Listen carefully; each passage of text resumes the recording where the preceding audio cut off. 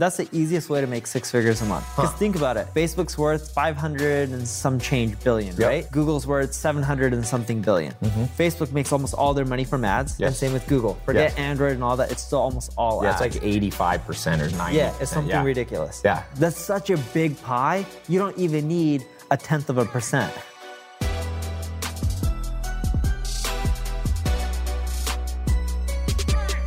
The easiest moneymaker and actually the best service to offer is paid ad management. So like pay-per-click management, whether it's Facebook ads, Instagram ads, Google AdWords, because most people that are buying and even spending $500,000, $1 million a month, or even $100,000 a month, they have no clue what they're doing. Yes, they're just throwing money at it. Yeah, because they're like, oh, everyone else is on Facebook.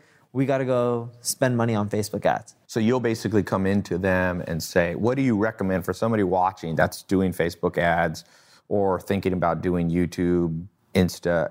Do you do a flat fee plus a percentage of spend? Yes. Do you do, So charge them at least a few grand. Yep. Or 15% of spend. You can go down to 10% of spend and you can go all the way up to 20. Yeah. Getting more than 20 is a bit greedy. Yeah. Going lower than 10 is usually not worth it. Yeah. So even if someone's doing like $100,000, you want to take 10%. And it's really easy for them to pay you that. And the reason being is a lot of times like their copy sucks or their social media ad image just sucks, right? Like on their Facebook ads. And just making it a little bit better gives them more than a 10% lift. And they're like, oh, wow, we're getting better results. And even though we're giving you 10%, it's still paying for itself. Yeah.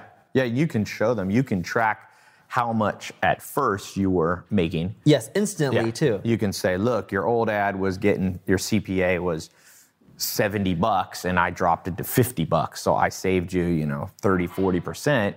And now I'm only charging you 10. Yeah, that's the easiest way to make 6 figures a month. Because think about it. Facebook's worth 500 and some change billion, right? Google's worth 700 and something billion. Facebook makes almost all their money from ads, and same with Google. Forget Android and all that, it's still almost all ads. It's like 85% or 90%. Yeah, it's something ridiculous. Yeah. So you just had to take a slice of that. Yeah. Yeah. That's such a big pie, you don't even need 0.1%. So for somebody who's watching, who doesn't know, let's move on to I think we're on number 3. What's a hack for somebody who sees the value in offering Facebook ad management, Google ad management, but doesn't know how to do it? You can go to Google AdWords. They have a certification program. Yep. And they teach you how to do AdWords. So Google, for free. Yeah, for free, because they want you to spend more money. Yeah. Because if you're doing a better job and getting a better ROI, what are you going to do? You're going to spend more money. So tip number 3 is go, and I've had my staff do that. I'm like, go through this. It's free. Ben, did you ever get certified? No, I haven't. Alexandria just did. Oh, see, one of my staff, I told them, my brother didn't do it yet, but Alexandria. I learned Google AdWords back when it started. I got in. There was no tutor. You was just sitting there spending money. It was easier then. What about for Facebook, learning Facebook? So Facebook Support Center teaches you more about ads than a lot of the stuff you read online. And it's actually an amazing place. Or you just go to YouTube and you just type in like how to do Facebook ads and like go look for the most popular videos, right? And the best likes and ratios, and you just go follow their advice step by step. So it's not, the point is, you can learn it much faster. You're not going to go from Monday and on Tuesday be the world's best expert, but you'll be good enough within one day. It's actually not that hard. You'll be better, put it this way, you only have to be a little bit better than the companies that are paying you, right? It's kind of like being a personal trainer. You don't have to be The Rock or Arnold Schwarzenegger to be a personal trainer. You just have to be in better shape than most people. Yes. The Rock might not hire you if you're not ripped and massive, but remember, in the modern world, in personal training, a lot of people are 100 pounds overweight. If you have a 4-pack, you're good to teach them. So in the same way, a lot of these companies, they're like 200-pound overweight when it comes to Google AdWords spending and Facebook. Even the big guys. I used to manage General Motors' marketing spend. Okay. Just digital for their finance division. They have mortgages, Camping World Insurance, and all this other stuff, right? $5 million a month. Okay. $3 million of it produced sales. $2 million of it didn't even produce $1 in income. So it's like, okay, you see that this doesn't produce, stop spending money on this $2 million. I know that sounds stupid, but that's a large corporation making that mistake. Yeah. And this isn't uncommon. Like $24 million a year they're just throwing out. So you could tell them, do this. Just give it to me. Is that what you told them? Well, I started managing it, and funny enough, I got fired when I cut the $2 million. Really? Yeah, because the guy who was in charge, he was like, dude, I'm not going to get the budget for next quarter. And I'm like, but you're not making any money So from you this $2 actually million. did such a good job. They rewarded you by firing. That Yes. is very nice. Okay, so next question, or we're on number 4. Let's switch gears a little bit. Let's do a hack for somebody who wants to sell more product online. Maybe they have an Amazon store. Maybe they have a Shopify store, a ClickFunnels store, and they don't have a ton of money. How would you get started selling something? If you were selling T-shirts, if you were selling, we were talking about services, but now a physical product. Let's just take T-shirts or kitchen items or something like that. So one, there's a ton of companies that do drop shipping. Yes. And there's a huge model for e-commerce right now of all the drop shippers, right? Yes. And it's because no one wants to create or hold inventory. It's a huge cost center. So what I would do is I would first go to Google Trends and find what's up and coming. Okay. So you just literally, it's a free part of Google, type in Google Trends, and you can start clicking around. There's a whole bunch. You can do it by country. You can do it by YouTube. Yes. There's a lot. I love Google Trends. Me and Zach used to have a little segment on our show called, what did we just call it? Google Trends? I think so. It's very, Google Trends with Ty and Zach. Okay, so you go there, then what? You look for what's up and coming. Yep. You go find products that you see, like they show you a chart. Is it like going up? Is it going down? And then you go to like places like Amazon and you type in the product. Yep. If you don't see a ton of options, go and create it. Okay. And then just have someone drop ship it for How you. would you get customers? So let's say you got the drop shipping set up, you have Amazon set up, you have, Shopify or ClickFunnels set up. What do you do then? Because you can have a website and make $0. You don't have to get customers. Okay. If it's up and coming, the trends are showing that everyone's Googling this item, Okay. which means they're typically searching it on Amazon as well if it's e-commerce related. Yes. And if you create the product and there's very little competition, Yes. you can make a ton of money. So give you an example. Okay. I was at a mastermind in Dubai that I was speaking at, and I met a guy who started e-commerce in November of 2016. Okay. And we're still in about a year ago. Yeah, a year ago.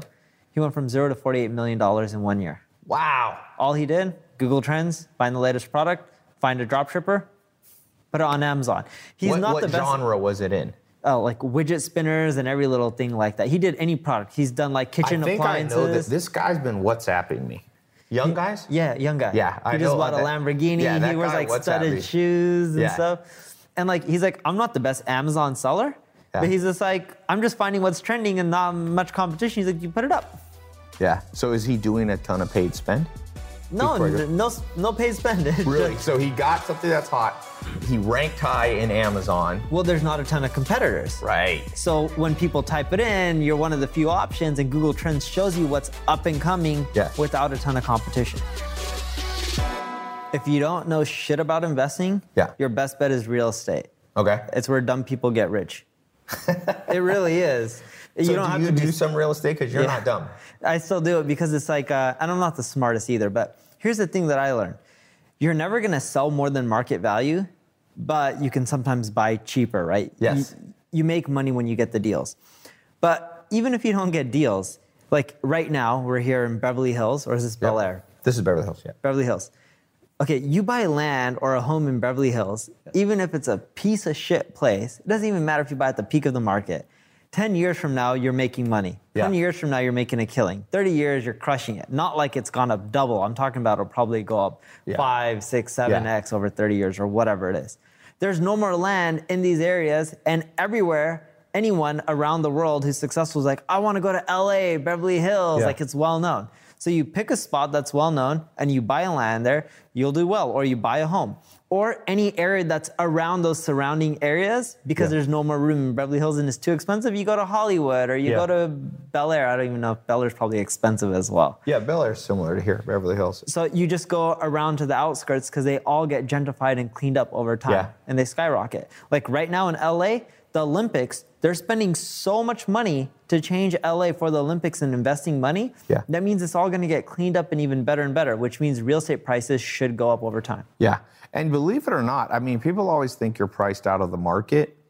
With real estate, here's the thing.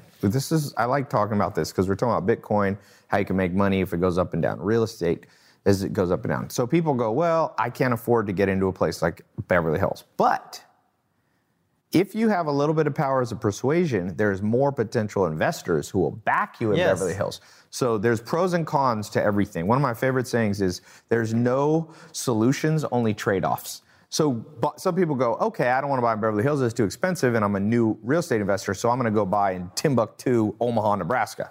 Well, the downside of that is, think about if you find a decent piece of land or a house in Beverly Hills and you pitch 20 investors. Are those investors likely to write you a check for a name brand location? Yes. Yeah. So don't necessarily be intimidated just because. Yeah. And if you pitch an investor and even if they say no, they're not saying no, they're just saying not right now. Yeah. Right? Eventually you can persuade them to say yes. So let's say you're great at Google and Facebook marketing. I would end up telling them, like, all right, go find a company who's on Google doing paid ads and Facebook doing paid ads, right? Because that means they're usually not in the middle or leveraging the free traffic like you do really well. And you end up going and finding the CEO of that business. Yeah. Their email's all online. You just Google for it, right? And you say, let's say their name is John. Hey, John, I know you're really busy. You're spending a ton of money on Google and Facebook ads because your team doesn't know how to get the traffic or traction organically. Right. I can solve that for you. If you can, please forward this over to the person in charge of marketing so that way I don't waste any more of your time. Cheers, Neil. Now, they don't always forward it, but I found that like 20, 30% of the time they forward it because in their mind, they're like, yeah, I'm wasting a lot of money. I don't know if this guy's good, but let me forward it. So just 3, if you email every 10 people, you should get 2 or 3 of those emails. Now, will the marketing person contact you usually? Yes. And if the CEO of the company says contact this person, forwards it, not only they're going to contact you back, you have a high chance of closing them as a client because they're like, oh, the CEO told me to talk to him. Yeah. You never said in the email, hey, John, we don't know each other or anything like that. The marketing person usually assumes that you know the CEO and they never ask you if you do. You're not lying. I highly recommend make this like a law in your brain. Only spend money that you have physically in your bank account, right? Okay. If you spend it, if that's a habit and you only follow that rule, you'll never go into debt and you'll never miss a payment because if you only have $40 in your bank account, you only spend $40 on your credit card, there's no way you're not going to be able to pay off the $40, right? Yeah. Now, if you're spending oh, cool, I have a $4,000 credit line, I have $30 in my bank account, oh, I have $4,000 to blow, then you're screwing yourself over. Right. Remember, this is about the long game. If you do this wrong, you're going to get, you're going to basically get a $4,000 credit line. You're going to rack it up. You're not going to pay it off. And you're going to kill your chances of ever getting $40,000. The goal is you got to play the long game. That's what we're going to be teaching. That's what we're teaching now. So if let's say somebody gets $1,000, or let's just say $4,000 credit line, and they have the money to pay it off. Yep. Should you pay it all off down to 0? Yeah, I would suggest it because what happens is at the end of your month, right? Yep. A statement comes and it gets reported to a bureau. So let's say you have you spent $3,800 this month. Yep. What you want to do is you don't want to carry that balance because your utilization ratio is pretty damn high. With 3,800. Your utilization ratio should ideally be under 10%. Yeah. So in terms of more easy numbers, if your line was 1,000 and you're spending $100 at your statement, you're doing 10%, which is pretty good. Now, if you're doing $900 out of your 1,000, you're doing 90%. That's going to ding your credit report. That's actually going to hurt your score, and that's a high impact factor. That's the same level as missing a payment. So we want to add 10,000 more in credit lines. What do people need to know? So it goes back to what we talked about in the initial part, which is building a relationship with a bank, right? If you never build a relationship, it's just asking to bang on the first date. That just doesn't happen, right? Right. You need to establish something. Open a credit card. Maybe you have a $500 credit limit, maybe a $1,000 credit limit, and you pay it on time every month for 6 months. Mm-hmm. Then when you go back and you do something called a CLI, credit line increase. Okay, so you need to understand the goal is a CLI. Yeah, so you go, and once you have like 6 months of relationship with them, then you go to them and say like, look, I've paid on time for 6 months, and you can see on my credit report, and you can show it to other banks that you've done it for 6 months. Then asking for a credit line increase is great. And especially if you follow that 90% rule that we're talking about, if you pay it off 90% or more, just pay it off completely, then it shows that, okay, he obviously knows how to manage his credit for 6 months, like no issues at all. Have you ever seen it take less than 6 months? So my first card was 500 credit limit, and by the second month, I had, I think, like 4,000 or 5,000 credit limit. So if you do this right, and we're going to talk about some special techniques, it doesn't have to take 6 months. No, it took you 1 month or 2 months. Depends. Some of you got your credit in a little more complicated situation than others. It's hard to draw absolute rules, but the point is, whether it's 1 month or 6 months, time flies. Get your bank account up, get your credit line up. It's valuable, it's powerful. Another thing, so I actually had a few like DMs come in, and like they were under 18. Like there were a lot of people asking me like, oh, I'm under 18. How do I build like credit, and how do I build a relationship? So if you're trying to build a relationship and you're under 18, you can't apply legally for a credit card. You can actually get your parents to add you as an authorized user. Now, like, you know, some parents are like, oh, I don't trust Joey to like handle his Right. Can you get like an uncle? Can you get someone else? Anybody can add you as a credit and like as an authorized user. Yeah. But here's the thing, like, here's a really good negotiation way to talk to your parents or like whoever is doing it. Add me as an authorized user, never give me the card. And in fact, if you're so scared, just as soon as you get the card with my name on it as an authorized user, just cut it in half. So what you're saying is you can get your parents to do it with no risk. Yeah, with no risk, and you inherit your parents' good relationship with the bank that they've already built with maybe like 7 or 8 years of history. Now it's like, okay, now you're starting ahead of the game. So the day you turn 18, my parents didn't do this for me, but I wish they did. His parents didn't do this because some people are going to be like, oh, you only got that because of your parents. Yeah, so like, I mean, the whole reason I'm doing this is because my dad wouldn't help me with credit, so I had to go Google it myself. So we're going to talk about free travel. Common misconception or like just common confusion like topic. When I first started, I had no idea what points were, right? Like how do you know what the value of a Marriott point is versus a Starwood point versus a Hilton point? There's a site there's a site called uscreditcardguide.com. It's basically like a Wikipedia for credit cards. And this is where I do all my research. They'll do like historical highs for every credit card. So for example, you look at a Marriott credit card, you'll see that, oh, right now it's at 30,000 points. You may think that's a lot, but then you look into historical high and see like, oh, wow, like 3 months ago, this thing was like doing 100,000 sign-up point bonus. So you want to talk about research. And that's one thing that I stressed a lot in like the courses that I've been teaching is research. Like, yep. I mean, I can tell you like the best card today, but like in a month, it may be the worst credit card. Right. And so I'd much rather empower you guys to like actually learn for yourself and learn how to do this. So for free travel, there's a lot of different things. It's in combination with getting credit cards, getting the sign-up bonus, getting the points, and then, you know, getting the statuses at each hotel. So like I'm a Platinum Marriott Ritz-Carlton status. I'm a Diamond Hilton. I'm a Delta Diamond member. And what that means is like I can spend very little points and get like the cheapest room or the worst room.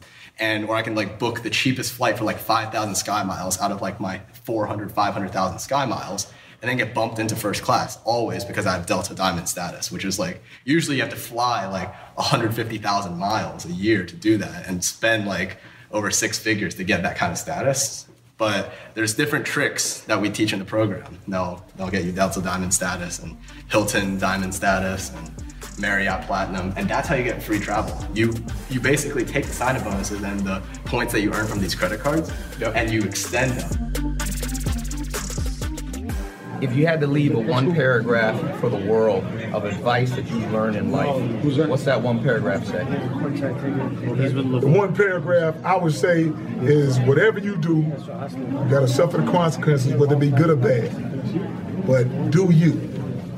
Do you? If you're a killer or a mason, don't try to be when you get caught. Be soft now. If you're gonna be true to yourself, be true to yourself whatever you do, and suffer the consequences. Some of them are good, some of them are bad, but to be true to yourself. Thank you so much. You're more than welcome, man. I appreciate your time. Yes, sir. Cool.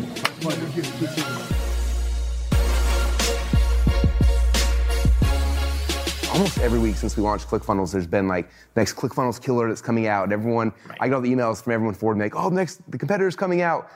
And so far, I think it's been like 30 something that have come out, and all of them have kind of fallen by the wayside and didn't do much. You think that's because they weren't movements like yours? Yeah, well, I asked some of my members, I'm like, how come you guys don't try their software? Why aren't you switching over?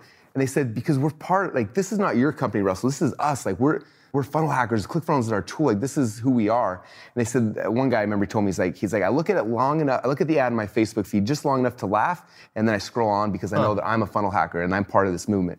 And so it's like, everyone's coming trying to beat us on pricing and things like that. And it's like, no, we built a community, we built a tribe of people who have a belief they're going somewhere, there's a vision, what they're all trying to do.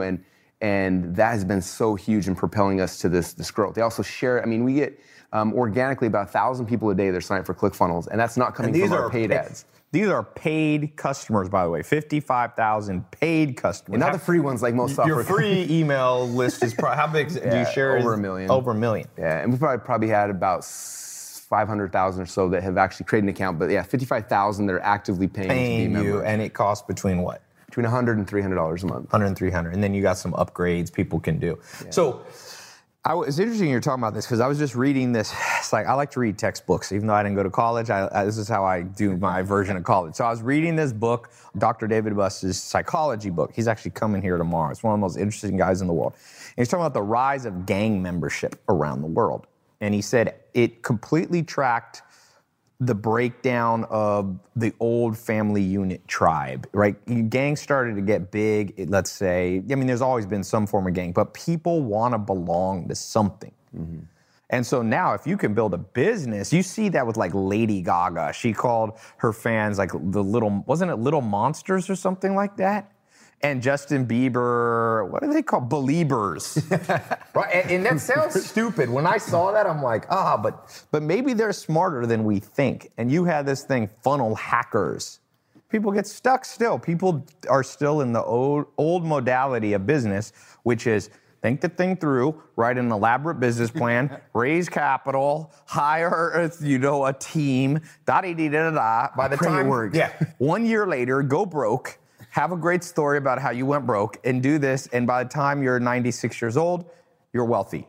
And what you're saying is, well, you've condensed the cycle. Just test the market. You can have a business up, running, fail or succeed within 24 hours. The same way, so the way this Trey guy, the way he did his tests, I kid you, this is a real thing. He would walk across the street to Walmart, and he'd walk down the aisles. He's like, this looks like it would sell. He'd take it off the shelf, go back home, take a picture, make a funnel, and it didn't work, so he'd walk away. The ones that did work, then he would go and like find some in China, source, like whatever, all of the things to get the actual product. But he wasn't spending all sorts of time and money ahead of time. He was just like going to Walmart, finding what looked cool, try to sell it. If it's sold, if the market's like, yes, I want to give you money for that, then he's like, okay, I'm gonna actually build something behind that. If it didn't, he's out the $30 that he bought at Walmart. And an hour of his time. So it's like you can get speed so much faster going through this process. One of the best sayings that I've ever kind of put together as a rule of life for myself is, he or she who experiments the most wins. Cool. Like people think about many things that'll determine your success. In my experience, I've never sold flashlights. Maybe I missed that trend. But to the extent that I experiment, I make a lot more. I'll put it to you this way. It's 100 times more income if you hit on the right product. Mm-hmm. Like let's say you'll make $1 million lifetime with a product. If you hit on the right one, you'll make $100 million. Mm-hmm.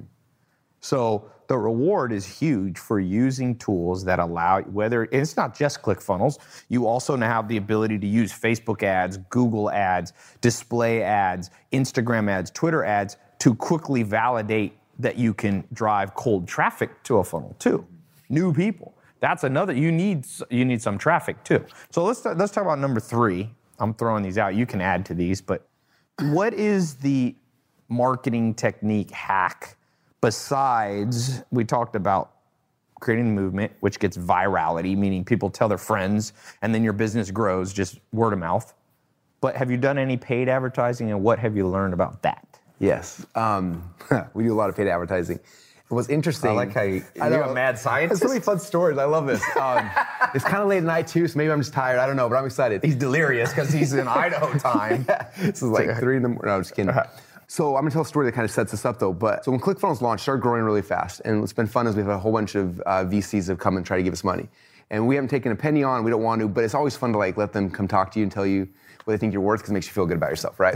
So these guys come and talk to us. And so we're at lunch one day, and one of the VC guys is asking all these questions on our numbers and trying to put them out there. And he asked the question, the same question they ask every single time on Shark Tank, right? Cuban's always like, so what's the cost to acquire a customer, right? Every single time on Shark Tank. And so he asked me, he's like, well, what's your cost to acquire a customer? And I was like, well, right now we spend about $120 on Facebook ads to get a free trial. And he was like, oh, he's getting all excited, like doing the math, like, hey, so who do I check $50 million and get this many customers? I was like, actually, no, but we turned all the ads off.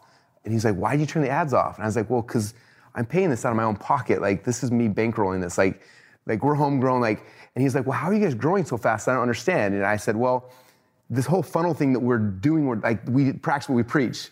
And he's like, well, walk me through the process. So I walked him through, like, for example, my book, right? This is the funnel, like, that gets people into my world, right? So we sell this book. Selling the book, yeah. So on average right now, it costs me about $12 on Facebook ads to sell one copy of the book.